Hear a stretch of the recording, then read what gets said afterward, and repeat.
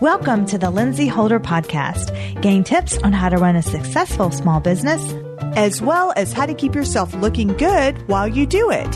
Here are your hosts, Lindsay Holder Reinhardt and Ashley Rinkin. All right, everybody, this is episode 1 of the Lindsay Holder Podcast, and we are so excited. So in this episode, what we really want to talk to you about is basically Lindsay's beginning and how she started the business. And so we want to help you start your business. So basically, according to Lindsay did a poll out on Insta, and it said, do you want the podcast to be about beauty or business?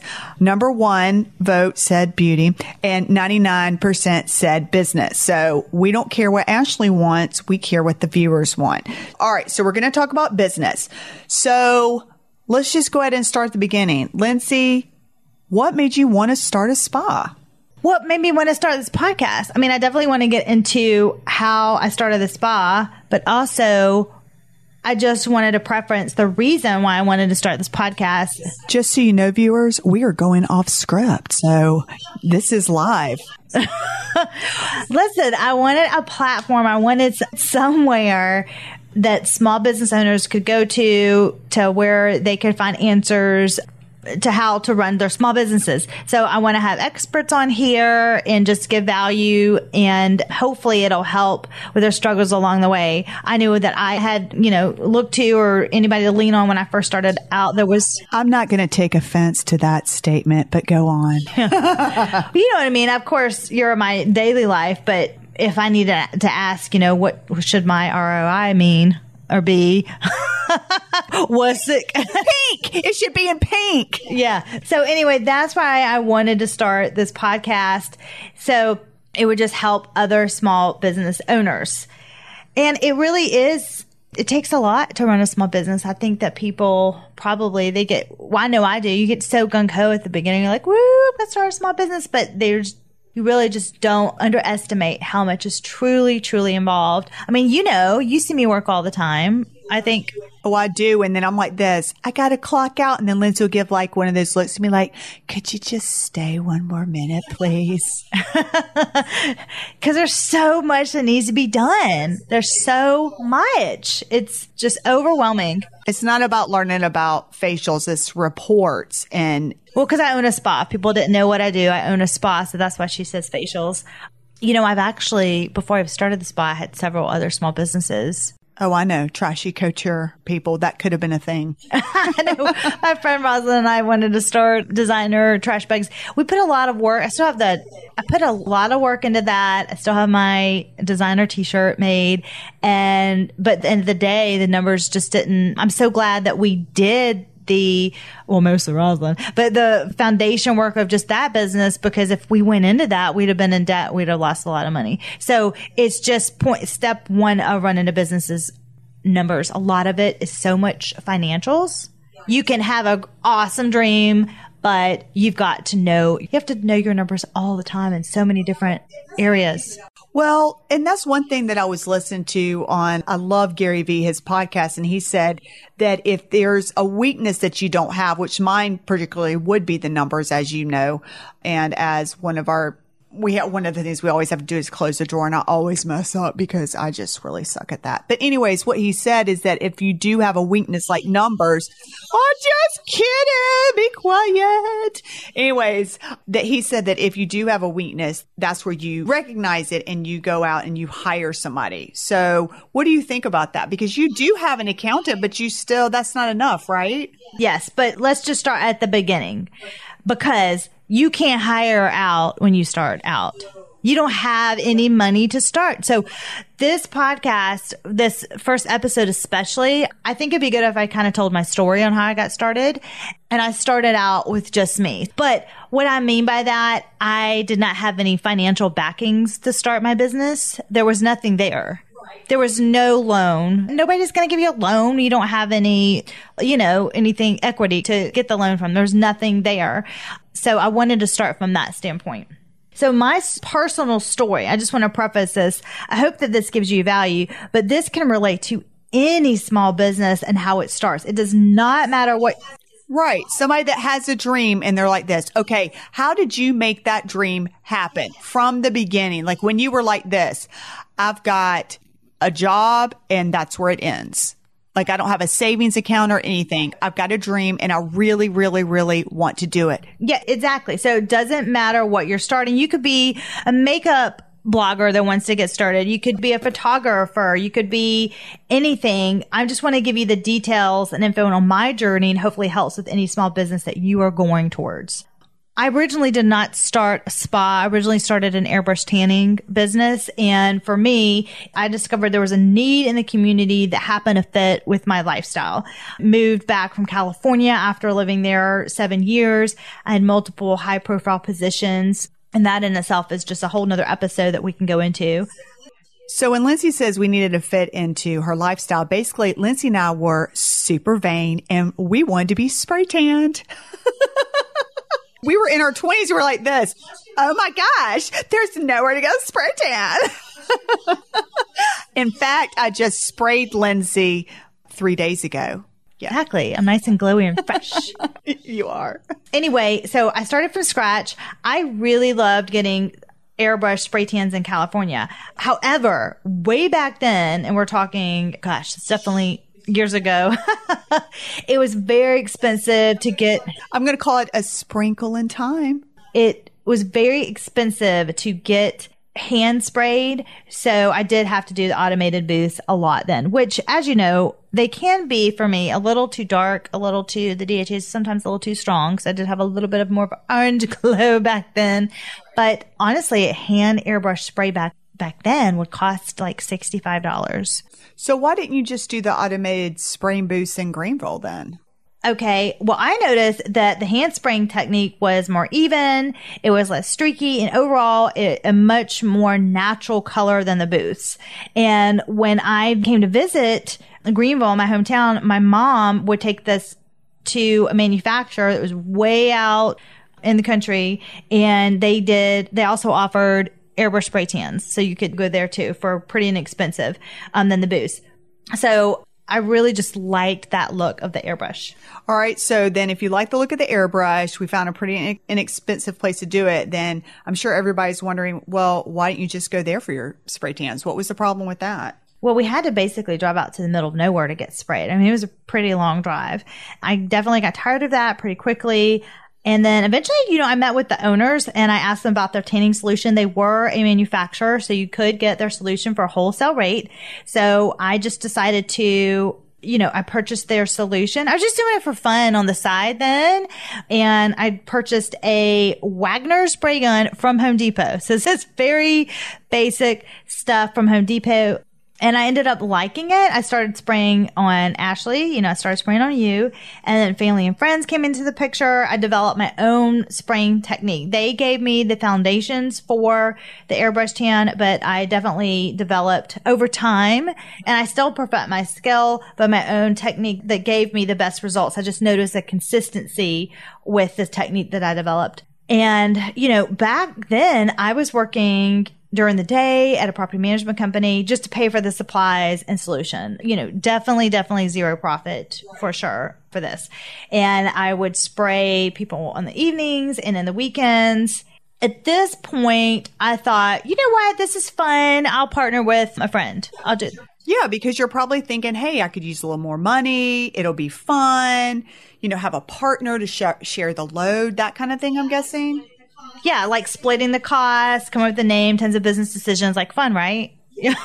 So, that's what I would think. So if you're starting out, how is it working with a partner? And I want to hear all the details about that. And also, do you recommend it? I think there is this honeymoon phase at the beginning. You're like, oh yeah, we have all these great ideas.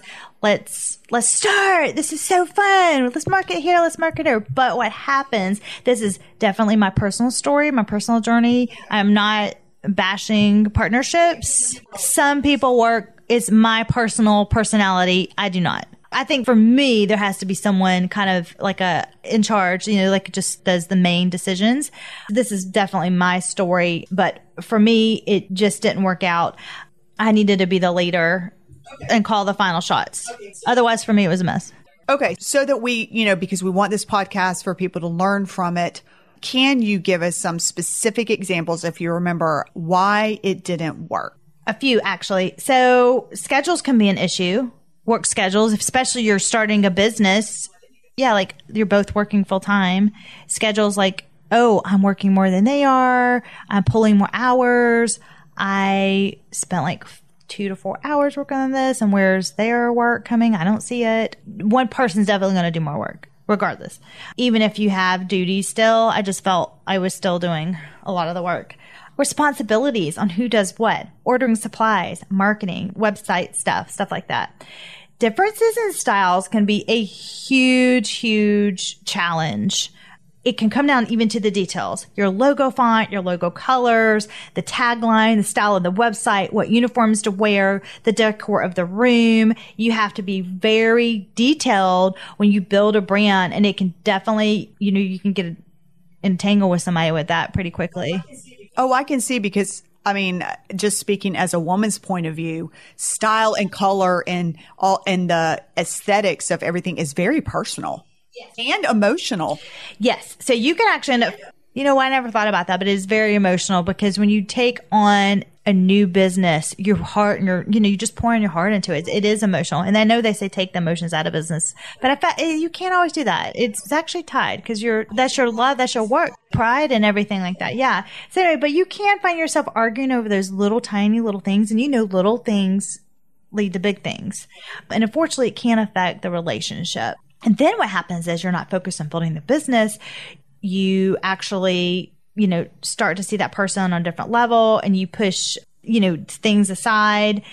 You try to keep it separate, but in the back of your mind, you're like, oh, I'm still thinking about that issue in the business. And yeah, because if you're friends, you're like this, hey, you want to go see a movie tonight? Because you've got some work to do. That's exactly. Or if you go and you watch a movie, you're like, I can't believe you haven't got the client. You haven't done that marketing. Have you done this? That report's due tomorrow. So after the movie, are you going to go home and do it? That's such a good example of the little details make such a difference. Oh, yeah. So that just sounds like a lot. So that brings up the problem of you're already in business together. So how did you handle this? Well, at that time, I went to that friend and I offered to either, buy her out of that business and, she could have it and I would start something else. And so that's exactly what we did, and bought her out of the business, and the rest is history. So okay, she didn't want to do it. Well, that's really great insight, because a lot of people, probably including myself, wouldn't have thought of all of those things that you explained. So that was great insight. All right. So moving on.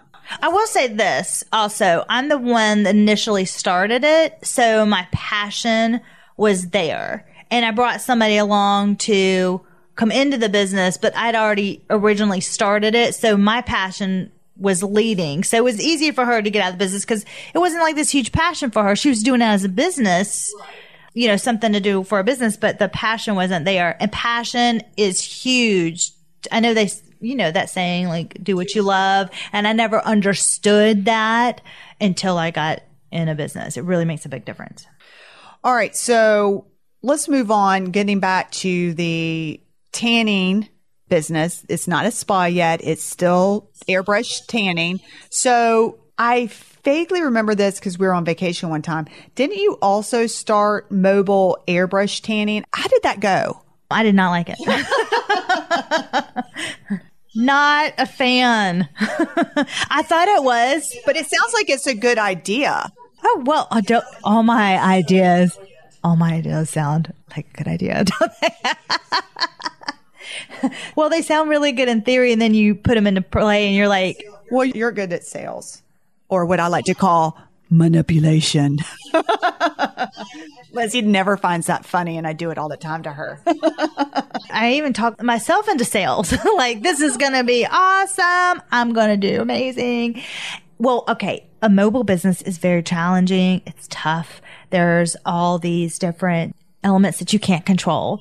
Okay, well, it's time consuming. Let's think that you have traffic. The cost is not worth it. You've got to go to that location. You have to set things up. There's cancels. People cancel for you. Ooh, now I think that would be a deal breaker for me because I would get so upset me driving in the place, setting up, and then, I'm sorry, I just forgot I had a dentist appointment. Or they're like this, I'm sorry. Oh, not sorry. Like there's nobody calling to say they're sorry. There's nobody. Yeah. Then you get there and the setup is not to something that you can handle or do. It's a mess. Then you have to break down. It's very labor intensive as well. And then of course there's safety issues. So that is something that is better to go with a partner, obviously. And there's just so much back end work, like all the back end work just to get the reservation, get the directions, find out the setup. Like all that to factor in for just one. Whereas if you had a location, it would just be back to back to back to back to back. Everything's already set up. Do you see what I'm saying? So I did that for maybe a few months and then I calculated the cost of my ROI, return on investment. I was like, this is ROI, return on investment. And it just wasn't worth it. I mean, I would probably have to you would have to charge a really high amount for it to be somewhat profitable. I'm just telling you like it is. There's a lot of people that start that. And I bet if they truly, truly calculated all the small details, all the costs, they will find out that, well, it could be worth it, but your cost, the numbers that I see sometimes, I'm like, you're not covering your cost enough. You're not calculating your time. Time is money. So before you've had the current location of your spa, you've gone into a lot of other locations. Can I say something real quick? I actually, when I say time is money, this is very important. I actually have a spreadsheet, okay? And I had a financialist and a bookkeeper come up with a spreadsheet. It's awesome. When we calculated the cost of all the services, the time is listed in there. And when you adjust that time, your price has to be adjusted. That's very important. So if something is costing this amount of money, I always have to adjust the time for that. And that determines if my price goes up or down. So those little tiny factors and tweaks are a huge difference. You can't just go, oh, I think it's going to cost me this amount. Especially if you're a one-person shop thing at the beginning, because your time is money, because it's all. Yes. So when I go back to, and this could be whatever, let's say you're a mobile makeup artist. Are you calculating the time, all those factors, then your rate should go up. Do you know what I mean? So if like gas, the time, I'm talking about time. You're talking about supplies. Like, I'm sorry, not gas. I meant driving to and from the location. The talking with the client. Okay. The prep work, the breakdown of getting everything, the time to travel back. Oh. Traffic. I would have put in the travel, but I wouldn't have done the breakup, the set down, the time to talk to the client. That's okay. Now, are you also calculating in the time to get that client, to send them their invoice, to go over all that? That's what I'm talking about. Oh my goodness. So you've just turned out, oh, I'll just be there for 45 minutes to do your makeup, to no, it's a lot more than that. It was way more detailed than that. That's what I'm saying. Those little tiny details, you have got to build in time. And then when you really look at your time, your costs are going to go up because now you're calculating your time per hour, or I do every 20 minutes because some things take me an hour and 20, an hour and 40, stuff like that. It's fascinating. And so when you have your spreadsheets and get somebody to do your formulas for you, for an example, now that I have a spa, I can put in a service. And if you are starting out with me and it's taking you longer to do a service, then the cost needs to be this amount instead of this amount. And so the pay scale is going to change. Otherwise, your margins can change really fast. And then that's where you can start to slip down in the red line really fast. That's really cool. I didn't think about all those. No, I wouldn't have thought like that. A lot of people don't think like that. I didn't think like that until I really had to look at my stuff. Anyway, that's just a little tip. No, that was really good.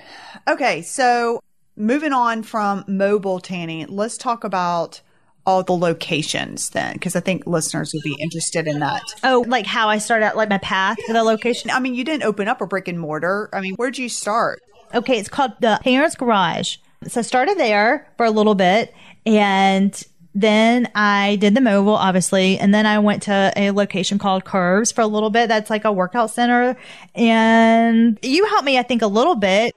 I did. I remember I thought you had made it when you were at Curves. I was like, my sister is in Curves and her room is back that way. I mean, well, yeah, nobody was there, but you can set up and there's, maybe one client, then you have to break down and that's all your costs and stuff. I should have charged way more. Then there's no way to pay. So yeah, exactly. Well, it's true. So I set up my airbrush. I had a handmade tent. My dad, like a fabric around it. I could wash it and take it apart. So it was tough. I would get dressed. I would set up the tent, set up the gun, set up my solution, set up everything. And then either no one would come or I would have a cancel or I'd have one appointment. So needless to say, I did not quit my day job. I was there for about 6 to 9 months, if I could pinpoint it, I think. And that was definitely when I did a lot of hit the pavement marketing. For example, I remember my mom and I would flyers on the doorsteps of a large apartment complex across the street. But that actually started to drive my traffic a little bit. Yeah. I remember when you would get a client and y'all be so excited. I would get so excited for every client. I'm not even kidding. It was just such a big deal. Wow. You created a reaction that client called you, made an appointment, showed up, paid you, came back or whatever. I mean, it was a big deal. It was literally just getting one client, then another client, then another client, then another client. And I remember Mom was really always positive thinking about it and go get it and stuff. And then Dad, well, he actually had to talk to me. He was it was very sweet talk. He was I don't really think this business is going to make it the way you think it is. And you should think about before you get into too much debt. I think he just saw how hard you had to work for each client. And so he just and it wasn't making any money. And so that's a point for people to think about, right? What would you suggest, going back in time? How long do you give it? Yeah. Yeah. Till you just can't do it anymore. Till you're ready. That's good. I like that answer. Till you're ready. And that's going to look different for each person. Yes. Deep down inside, you finally say, I gave it my all and I'm done. And I did the numbers and I don't see this working out. And there's several careers in my life, like my shoe designing career that I wanted. Remember, I wanted to do all that. And I know that's going on to try, but I've had several small businesses that I started and I'm like this, I need to move on to something else. But I made that decision. Nobody else made that decision for me. So remember that when you're doing your business. Yeah, because you don't want to have any regrets either way, though. So I decided after the 6 to 9 months working in that house to change gears. Okay. And I found a hairstylist center that had over 30 hairstylists in that place. I, again, could not afford the rent. And the manager was interested in it because she to be airbrush sprayed. So she wanted that service there. So I had an in. So she said, can I have the broom closet? But you know what? That is so brilliant. Yeah. And I said, so we moved the mop out in the broom closet. They found another place. Talk about humble. And maybe that's something also that you just have to be humble when you're starting out, super humble. Yeah, you do. You do everything. You take out the trash. I still do that. You have to be a humble business owner. And I would get her again to cut up the profits per clients because I couldn't afford weekly rent. And that's when my business actually really started to grow because very shortly after, a few months later, I was able to go into my own small room. It was such an accomplishment. I was like, wow. Oh my gosh. I was so excited and I did that for a while and I focused on growing my clientele. Turns out hairstylists are a great way. They are phenomenal at helping new business client building your business because I found out they have the full attention of their client in their chair for an hour. So they would have my airbrushed hand on them to talk about. And I was right, and then they could go and talk to her. She's right there. Here's a coupon. Here's a whatever. Okay. So that's good. But how did you get them to talk about you? I sprayed every single hairstylist for free for the first time.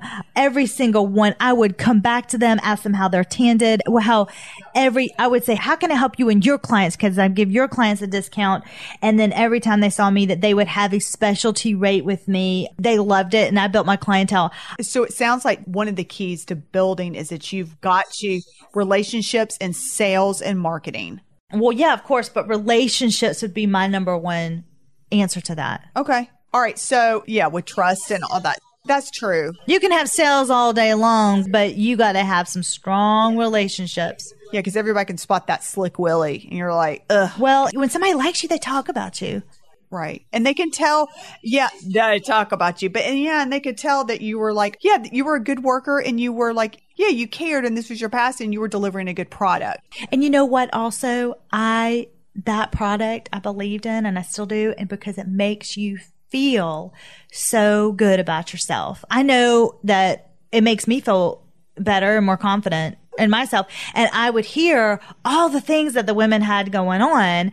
And, we have male clients too, but predominantly women. And they would have their baby shower, their bachelorette, their weddings. They had a new date that night. There's so many events that were coming up. And I had a part in that. Yeah. Making them feel good. Yeah.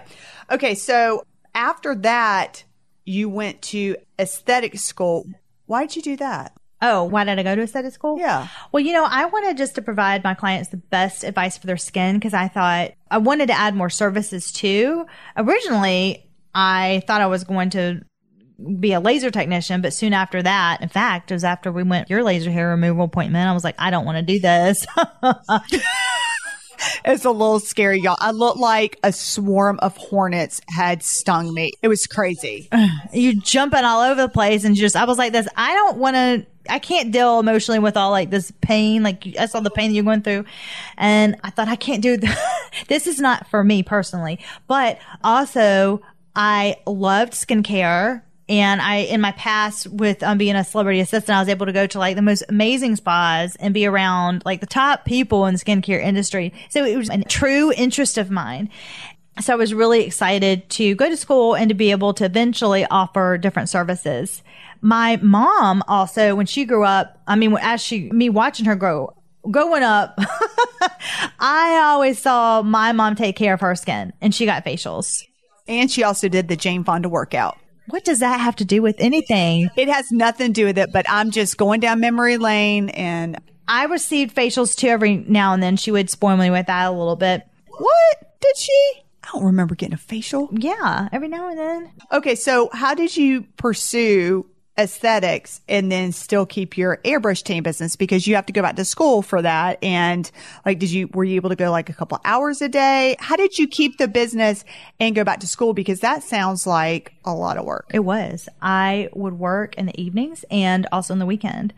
Eventually, I made it to the point where I was able to hire a part-time contractor. AKA moi. Like you, exactly. And I think it was actually just you. I'd probably pay you and like brownies or something. I don't know. Oh, yeah. Got to be my boss. That was special. Ashley, you need to wash the mats better than that. All right. So how did you transition from going to school to becoming a working esthetician then? Okay, so while I was in aesthetic school, I was seeing an acupuncturist for migraines. Her name was Dr. Marina Ponton, and she was, little did I know at that time, she'd become one of my very, very close friends today. So I saw her every couple of weeks for acupuncture treatments for, again, my migraines. And we talked about me being in aesthetic school during our sessions. So after getting to know her for a little bit, she asked if I would be interested in starting an aesthetics department after I was licensed. And yeah, of course I said yes, but honestly, I was scared to death. But well, when you're out of school, it's very intimidating to think of like practicing and not only that, but being the only esthetician, but like the main one. So you have no one to ask any questions to. No, you have to learn the craft. You know what it was like? It was like starting an entire new business again, like another new business. So when you say starting an entire new business, so explain more. The room had not even built yet. So we had, she had to have it designed. So I had to tell her how the room needed to be, the flow of the room. And I had just learned my stuff from school. So I really had to study other spas, study other skincare lines, everything, because I had to come up with the product line, with the menu, with the cost, everything. No, I had no idea what I was doing. Like absolutely no idea. I remember when the office manager asked me like what each treatment was going to cost. And boy, let me tell you, that was eye-opening. Ooh. But So I had to figure out the cost for every item used in a treatment. So it's from the products to the towels, like the warm hot towels, to the cotton rounds, toner, lip balm, essential oil drops, etc. It was a lot. But it was the best thing that I could have done, because it forced me to have to look at the cost and profits. That was like my first real, I was working for a real place, a real business. The broom closet actually has a broom in it. Yeah. So I was working for a real business. So I was learning business set skills that would be the foundation in my current business that I was growing. I was going to say it's also starting a new business because I had absolutely back at square one, no clientele. So there I was again, working in the same back where I was, same position. Nobody knows who I am, no clientele. And also it's a different service.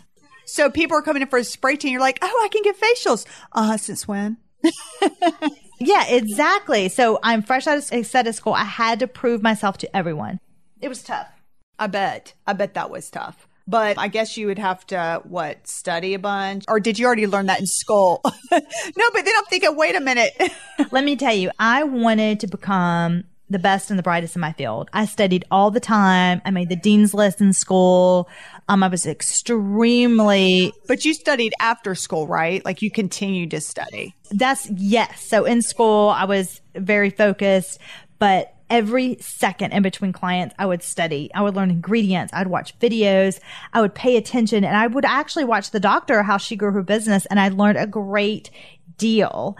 I'm naturally a good salesperson, I think, but I would also study not only my craft, but I would combine that and study the art of sales, the art of marketing. You have to have knowledge in all areas of business. Let's say you're even just a solo esthetician in a business. You're also the salesperson for that business and the marketing person. Can you explain the art of sales? What exactly does that entail? For me, my integrity is my most valuable trait, and I never want to tarnish that. So sales should be with honesty and with the intention of helping that client and what they want to achieve and how to reach their goals.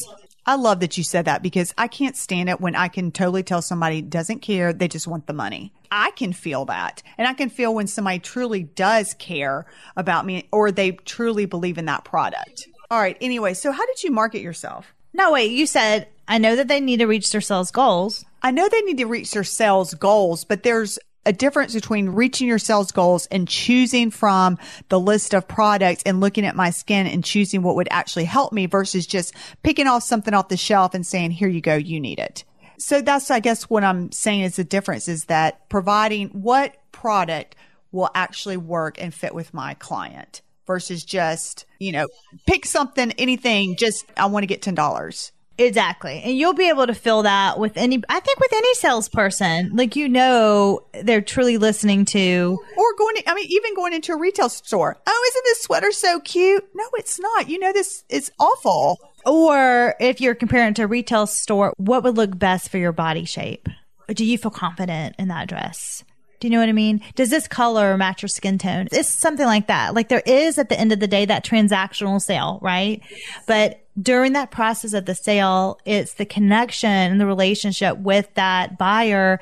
And if you're going with the dress, what event or occasion are we? Absolutely. Because when I spend my money, I'm out there, I'm okay, I have this amount of money to spend and I'm excited to shop, but what is going to make me feel good about the sale versus regretting it later? And this is also probably another podcast, but there is an art to it and there is a pressure behind it, because at the end of the day, you also have to bring in a number of sales to keep your business going. So there's that business part too. So that's why it's not as easy as you think. So you're constantly struggling inside. I have to make my sales. I have that pressure, but I also have to have my integrity shine through. Which it sounds like you will have both if you choose something that you're passionate about. Yeah. And always just choose the right answer and you'll do fine. Because, well, I could see you're like this. I love my spray. Like even now working in your spa, I love the color. If anybody says, where do you want to get sprayed? I don't suggest my sister's spa because I'm like, it's my sister's spa. Please go there. She needs, food on her table. I suggest it because I love the product. I think it looks great on people. I think, all the estheticians that work there are amazing and talented and they deliver good facials. I get my facials there every month. I even purchase my money to buy the products that you sell in the store because I love the ingredients. But also, why do you feel that is because I've gained your trust?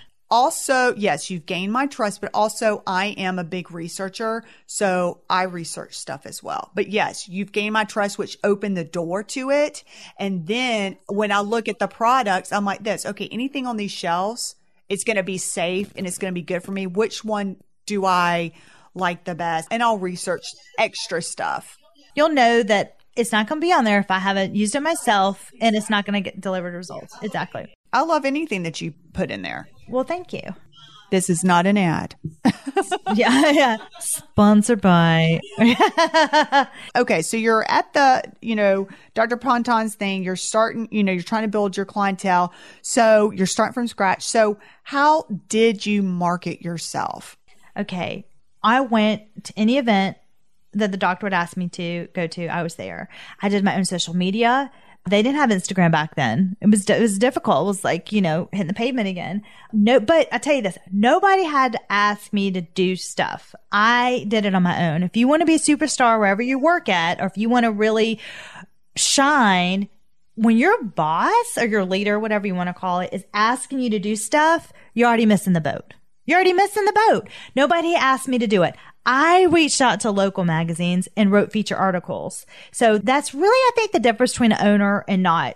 I never clocked out. And so if you're not doing those things now where you are, naturally, then my advice is don't you think about even owning your own business. So if you're not doing those things naturally, why would you even want to be an owner? If the owner is coming to you and saying, can you give me this? Can you do that? Whatever. And they're always coming up with ideas and pushing. Then why do you want to be an owner? Well, also an owner, you were thinking of those ideas by yourself. I had to think of my own marketing. So if I was going to be the best esthetician, my books were going to be fully booked. Yeah, I would listen to advice from the business that I was with, but I also thought of my own. I reached out, own ideas. I reached out to magazines. I did my own social media and everything like that. And so you want to understand networking, building relations. You're becoming known as an expert in your field. All right. So after school, you worked with the doctor as the main esthetician, and you still had which, we've been talking about the esthetician, but you still had your airbrush tanning business going. Yes. I worked in my aesthetics job during the day, and then I hired my first contractor to work my shifts at Organic Tan, which is now called Organic Tan Face and Body, while I was working. So you were rolling in it. Dollar bills were dropping. Okay. No, I wish. Not at all. Nope. Still not making a dime. Oh my goodness. Really? Working as an esthetician and having your own airbrush. I would think seriously, I'd like a Louis Vuitton for Christmas. Well, yeah, I would like that too. I'm saying I want one, not for you. Here, sis. I had just enough to cover my bills, and any money would go straight back into the business. It is so much more expensive than what people think. So you would put it back in the business for what? At that time, I opened up a second location for about a year. When I say second location, it's just a room inside of another salon. So anytime you want to expand or grow, you got to put money back into the business. Okay.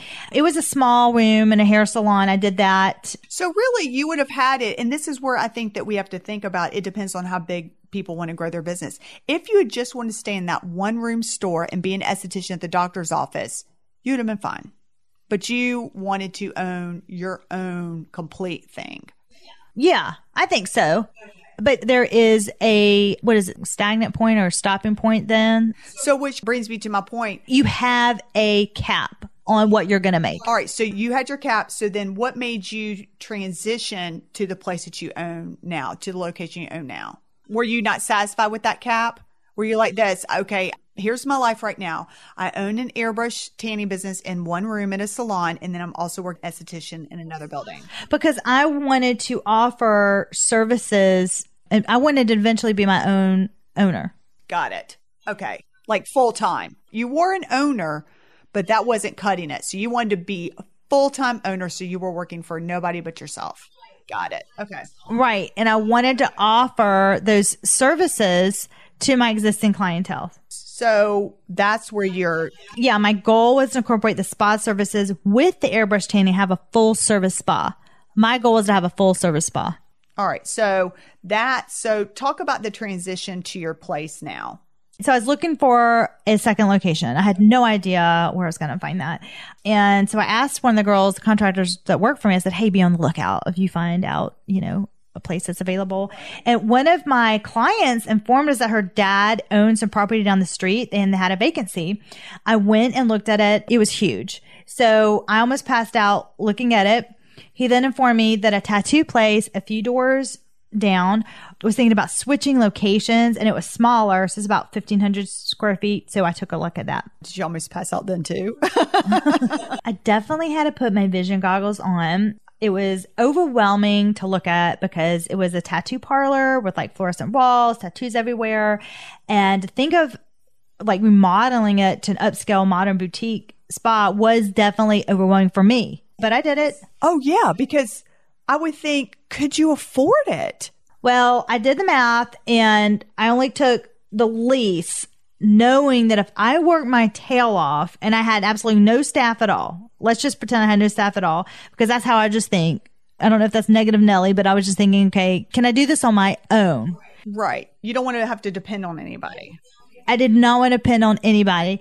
And then I could afford the lease if it was just me. Yeah, because I understand that, because I remember you being really nervous about moving. Of course. Yes. I was so anxious about moving, and I only did so because it was less than a mile from where I was at. All right. So, and it all worked out. Yeah. And here we are going into almost 10 years in business and about 6 at the location that I'm at now. That is so crazy. And like just thinking about it like this right now, there wasn't anything like that before you came to Greenville. No, back then there was not a business like mine at the time. I was one of the first ones. So now there's, a bunch to choose from. So to have an idea and grow it and build it to the level it is now for our city, it feels pretty good. I bet it does. All right. And there you have it.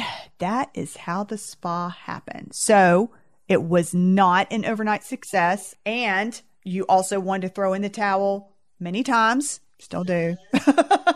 Still do every day. Write me a check big enough. It's yours. That's what I say. But you've got to have a lot of drive, and you've got to have your spirits up. And you have to have a tenacious drive. You told me one time, you said you have a tenacious drive. You've got tenacity. And I think that's true. Yeah. And if you know her, you know that is true. Anyways, and another thing that people would know is that you will work it out until it's taken care of. So any last thoughts? Yes. My last thoughts are, so whatever business that you are wanting to build, ask yourself, what need are you addressing and how are you unique? So what makes your brand stand out? And is this your absolute passion? I never understood when people said that. Sometimes like, is this your absolute passion? Yeah, I never understood that either. But now I know that when they are asking you, is it your passion? What they're really asking you is this. Are you willing to not make a profit for years? Are you willing to sacrifice your personal and family life to build this business? Are you willing to work 2 jobs with no guarantee that your hard work will even pay off? Are you willing to solve every problem thrown at you and still keep going when you are exhausted? Are you willing to not go on vacations, work on holidays, after traditional hours, on the weekends, and be on call all the time? Are you willing to put everything else on hold and just work on that? Now, this list, I'm not saying there's a lot of like online businesses and stuff that this may not apply to. I personally have a brick and mortar. So I don't know if this would just apply to brick and mortar because, I can't just go, oh, I'm on holiday. And then there's a leak at the spa or whatever and I can't address it. Do you know what I'm saying? Like I have to address things whether I am on vacation or not. It does not matter. So I just wanted to preface that. But those are some questions just to make sure that you have the passion. But I will say this, there are some online businesses that friends of mine have started.